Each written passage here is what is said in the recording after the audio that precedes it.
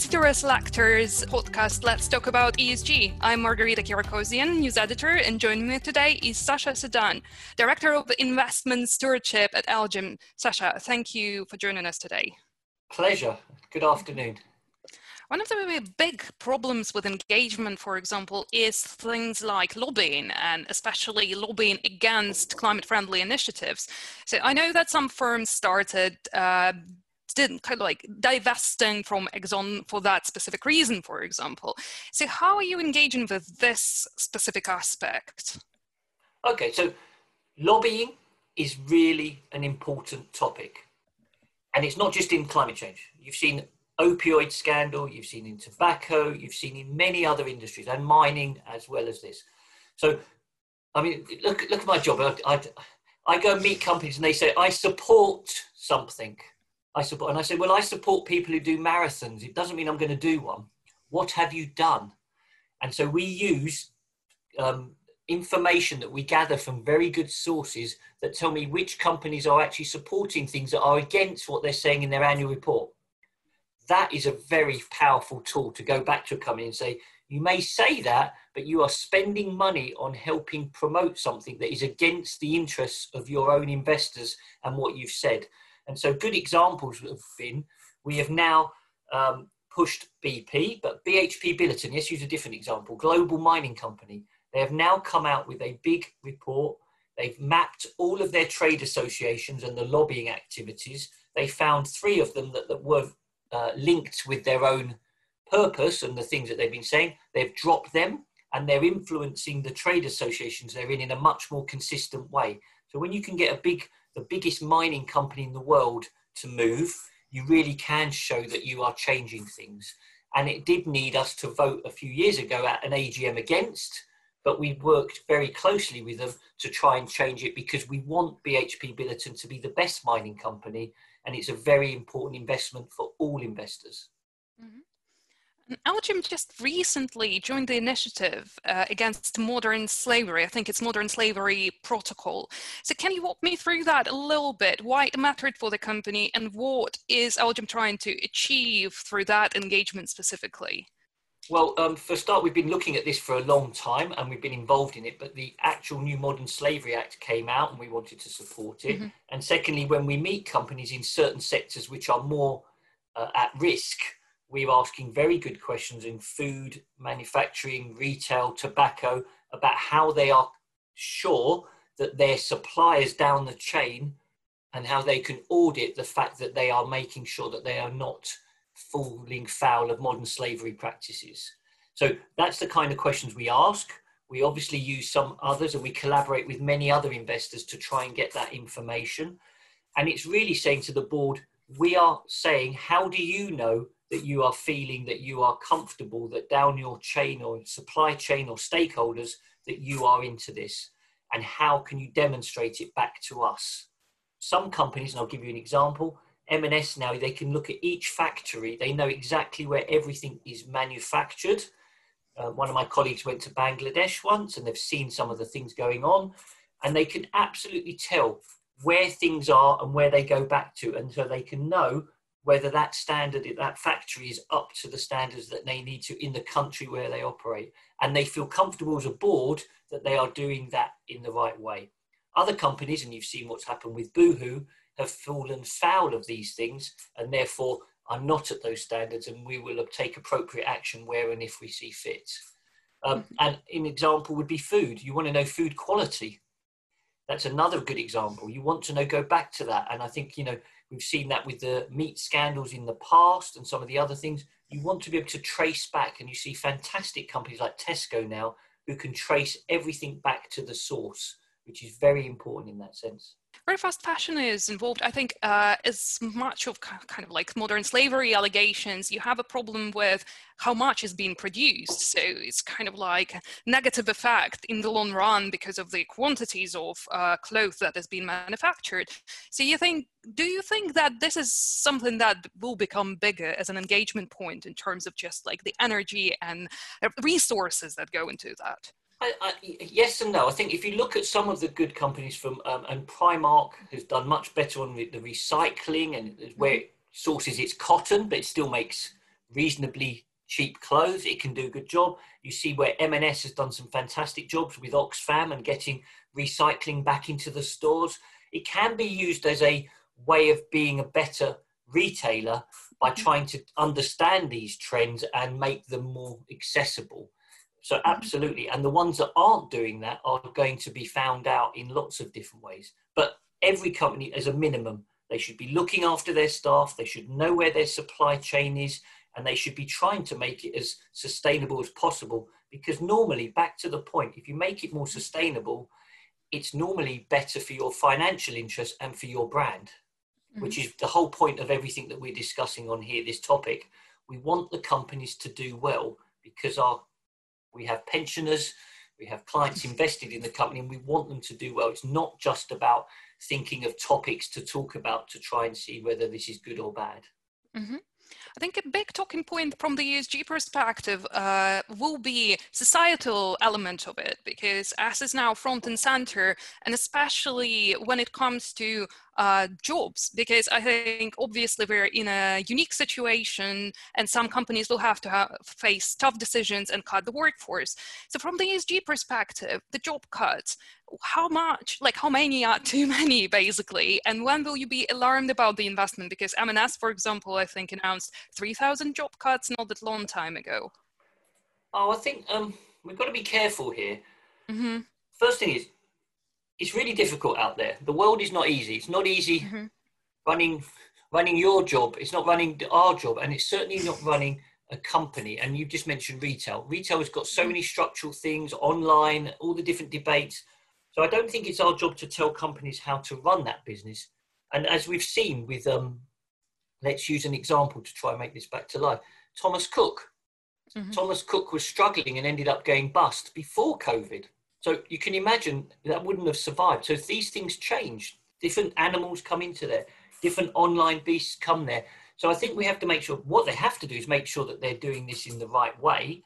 And I'd prefer company, and of course M&S invested in Ocado recently, and Ocado is making money and is increasing jobs. So it's, net, it's not always one way.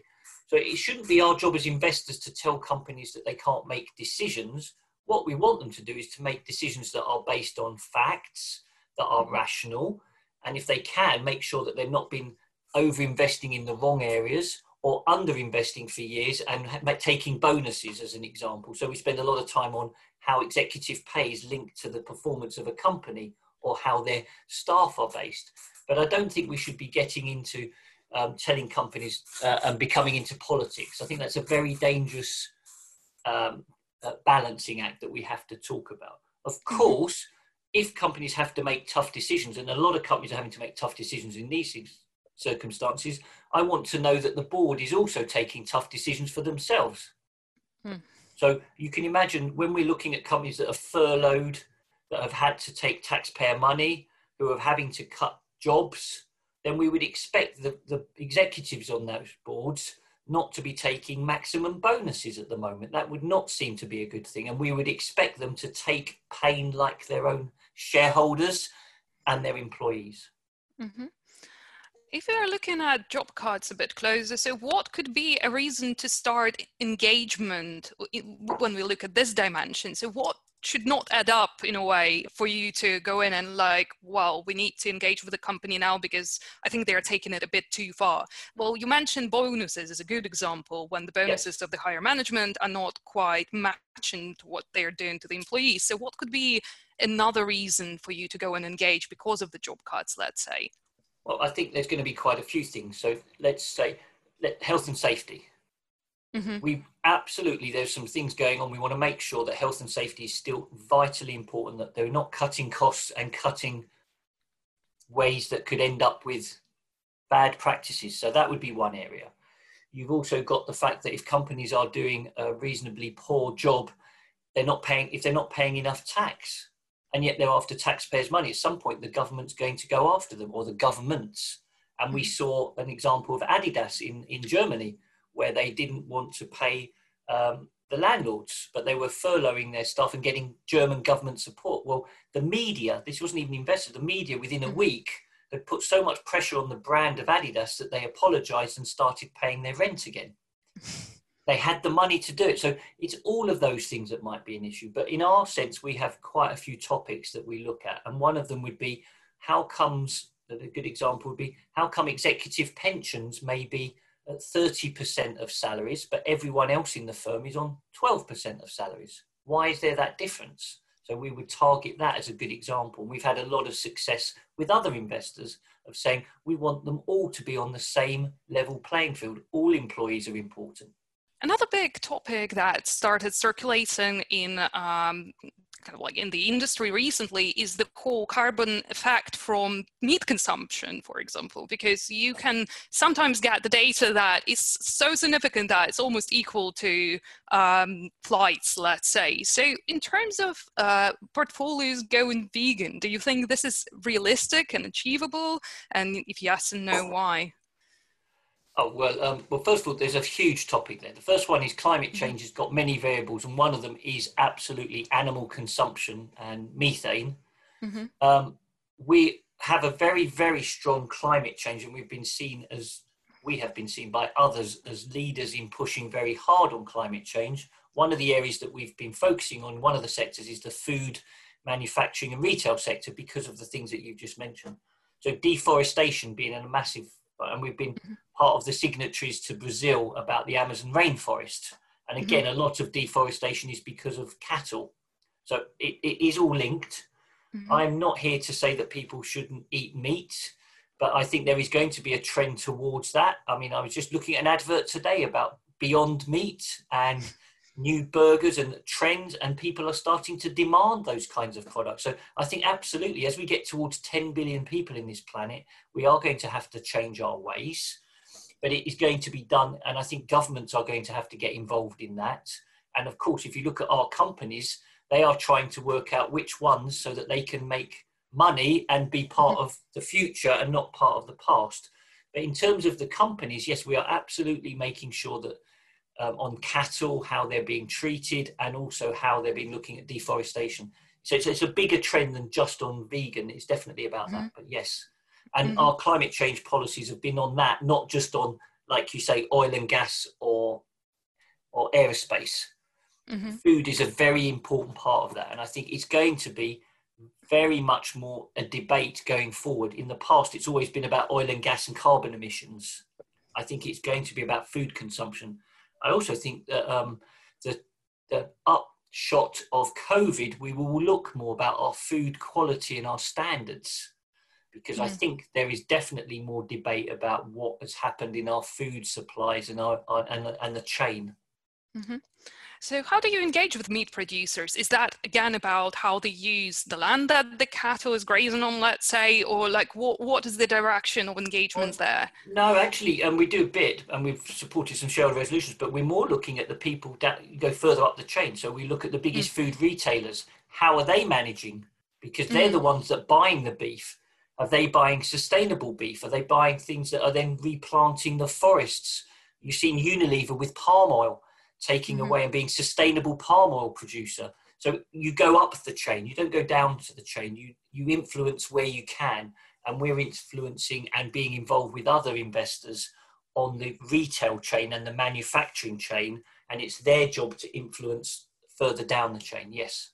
And can you give me an example of company interactions, let's say, that you and other investors are doing, for example?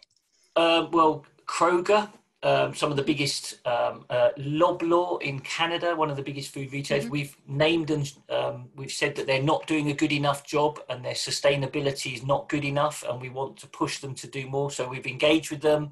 We've now named them in our reports as saying that they're not very good at this. And then we've seen companies like Tesco and Unilever doing a very good job and changing very much to get the standard. So there's pros and cons of companies, yes. Sacha, and one of the big things that investors have to deal with right now is obviously greenwashing, because it seems like every other company out there is saying, yes, we are investing with ESG in mind, but how to actually decipher if that's genuine and true? So can you give any tips or any kind of like indications how to work with this? I have to say, this is a very important topic dear to my heart. I mean, I have been in this seat for 9 years at LGIM, and I've been a board director for the entire time. And the trend, I mean, I'm absolutely delighted to see that most of the topics that we talk about are much higher up the agenda. And I don't just mean with us, you just have to look what clients are asking. You have to see what's on the front page of the media. You can see it everywhere. But of course, the downside of that is everyone realizes this is quite commercial now. And if you want to raise money, and that's the great thing about capitalism, everything floods in. Everyone now is saying, I'm ESG, I care. And so I do think that phrase greenwashing is quite important.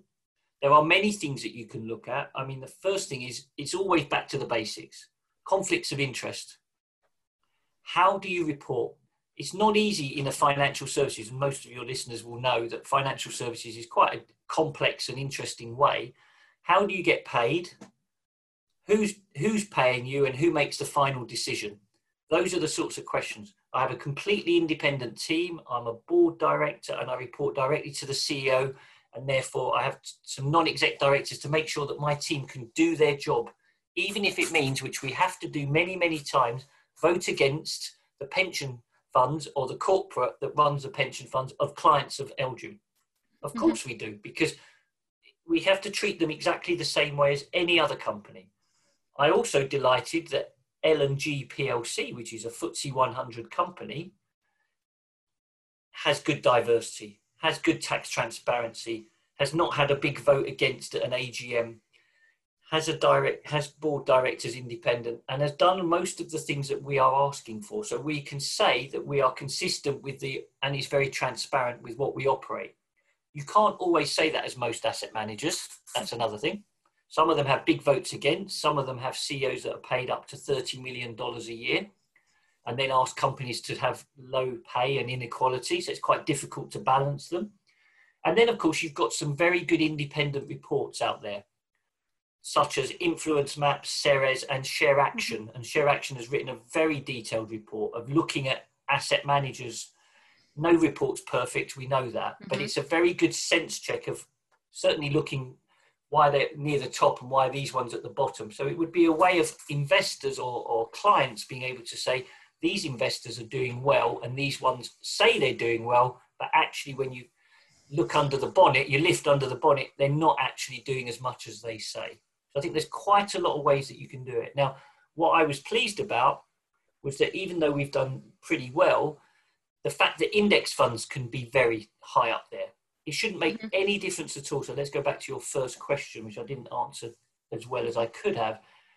The whole point of this is we just care about our clients' assets. We have some great active funds. We have some credit funds. We care about them just as much. And the fact that we pool all our assets together, and if we're upset with Exxon or we're upset with Loblaw, we're upset with them on their debt as well as their equity. And we will try and influence them. And the way we influence, one, we're lucky because of our size, but the fact is when my active equity person speaks to them or my credit person or someone in my team speaks to the company, they're still asking them for the same things. And we're voting the same way. Back to your voting. When we vote, we don't vote 5 different ways or different funds doing things. We just go, everything we've got is positive or negative. And we will put all of our influence because we want to change. And the most important thing, we want companies to do well. Yes. It's in their interest to do these things. These things are not uncommercial. You're just having to look what's happening with the climate change debate. Some of the value of the coal assets has drastically reduced. And we want the companies to be part of the future, not part of the past. And LGIM is offering index products, for example. So with that, obviously you can vote at annual shareholder meetings. But if there is a controversy, it's much harder to pull out of the holding compared to, for example, an active investor, like Wirecard being a recent example of how some sustainable funds invested in it, but they could then retract it if they wanted to. So from the index perspective, how to tackle this issue? Well, I think, first of all, there's a role for everyone. So let's not sit here and say index is everything or active is everything. I've done both, and we have active funds. So there's, but let's remember, if you are an investor, you should use your rights. Someone is going to own that company, And most of the biggest companies, because of tracking error and all the things that most people know about, most people will own some of a company, whether they're underweight or overweight, so they're going to be in it. The most important thing is they try and influence them while they're invested. The good news is we speak to so many active funds that ring us up and say, can you also get involved in something? I'm very upset about something. They don't want to sell, because if they sell, they might be selling at the wrong price. They'd rather influence the company and make it better, and then they want to sell it at a higher price. That's their job. They're the active fund manager. Me, we'll be there all the way through. Now, the good news is if a company knows that LGIM are going to be there for the next 10 years and we say, we want you to give the money back or don't do that M&A, they're more likely to believe that we are serious because we're going to be there. We're one of their longest term shareholders. Secondly, we do get the chance to vote. Thirdly, we collaborate with others and we can gang up on a company in the nicest possible way if we're not happy. But I think those are the things that you can definitely talk about. And then thirdly, there are different kinds of index funds. So you just have to, you mentioned Wirecard. Well, we voted against the entire board at Wirecard before the scandal came. Where were the other investors? Yes, they could sell, but they probably sold near at the end. So it's more important to influence and make sure we get the next one. And so we've been pushing on audit standards. I will continue to push on audit standards because I want to make sure that we have less Wirecards or Enrons or others, because at the end of the day, you can't know which ones are going to happen, but we want to raise the bar for the whole market. And that's where an index fund is very useful, trying to look at, we've been voting against auditors that have been on the board for over 20 years. We like them to rotate. It's not the most sexy topic, but it's a very, very important topic for investors and for people to trust the report and accounts. That's the kind of thing that we'll get involved in. But I'm not having to go active funds. They're a very important part of the world.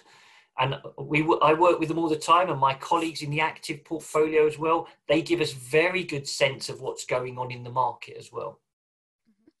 You're focusing on auditor standards, obviously transparency. Yes. What else is the next big thing for you? Because you work on a lot of things in the same time, obviously deforestation being one engagement element. What is new on your agenda, something that you're really working towards at the moment? Okay, so most things aren't really new because they take a long time and you care about them for a long time. So I'm always going to care about the quality of the board of a company. At the end of the day, there's a load of discussions and all the topics that you've mentioned and another 20 more. If we've got the wrong chairman and they're not spending the time at the board meetings focusing on cyber, inequality, food issue, whatever it is, then it's the wrong chairman that's the problem. So we very much always talk about the quality of the board, the skills that are needed, and the skills that are needed on a retailer now, as you talked about, are very different to the skills that in the old days, it was all about property. Now it might be about marketing and online. So we want to make sure the refreshment. So those things evolve. But of course, some of the topics, because of COVID, the S in ESG, things like social factors, the supply chain, tax. It wasn't 9 years ago.